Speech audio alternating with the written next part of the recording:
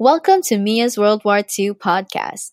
As we all know, there's always two sides to every story. In the Second World War, there were also two sides, the Allied and the Axis powers.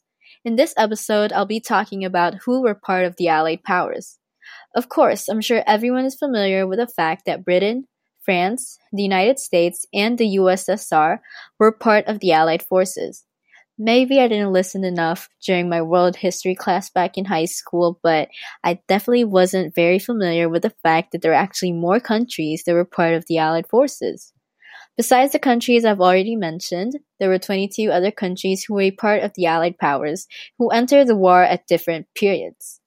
Poland, the United Kingdom, France, Australia, New Zealand, Nepal, Newfoundland, Tonga, South Africa, and Canada were the first ones to join this alliance right after Germany's invasion of Poland in 1939.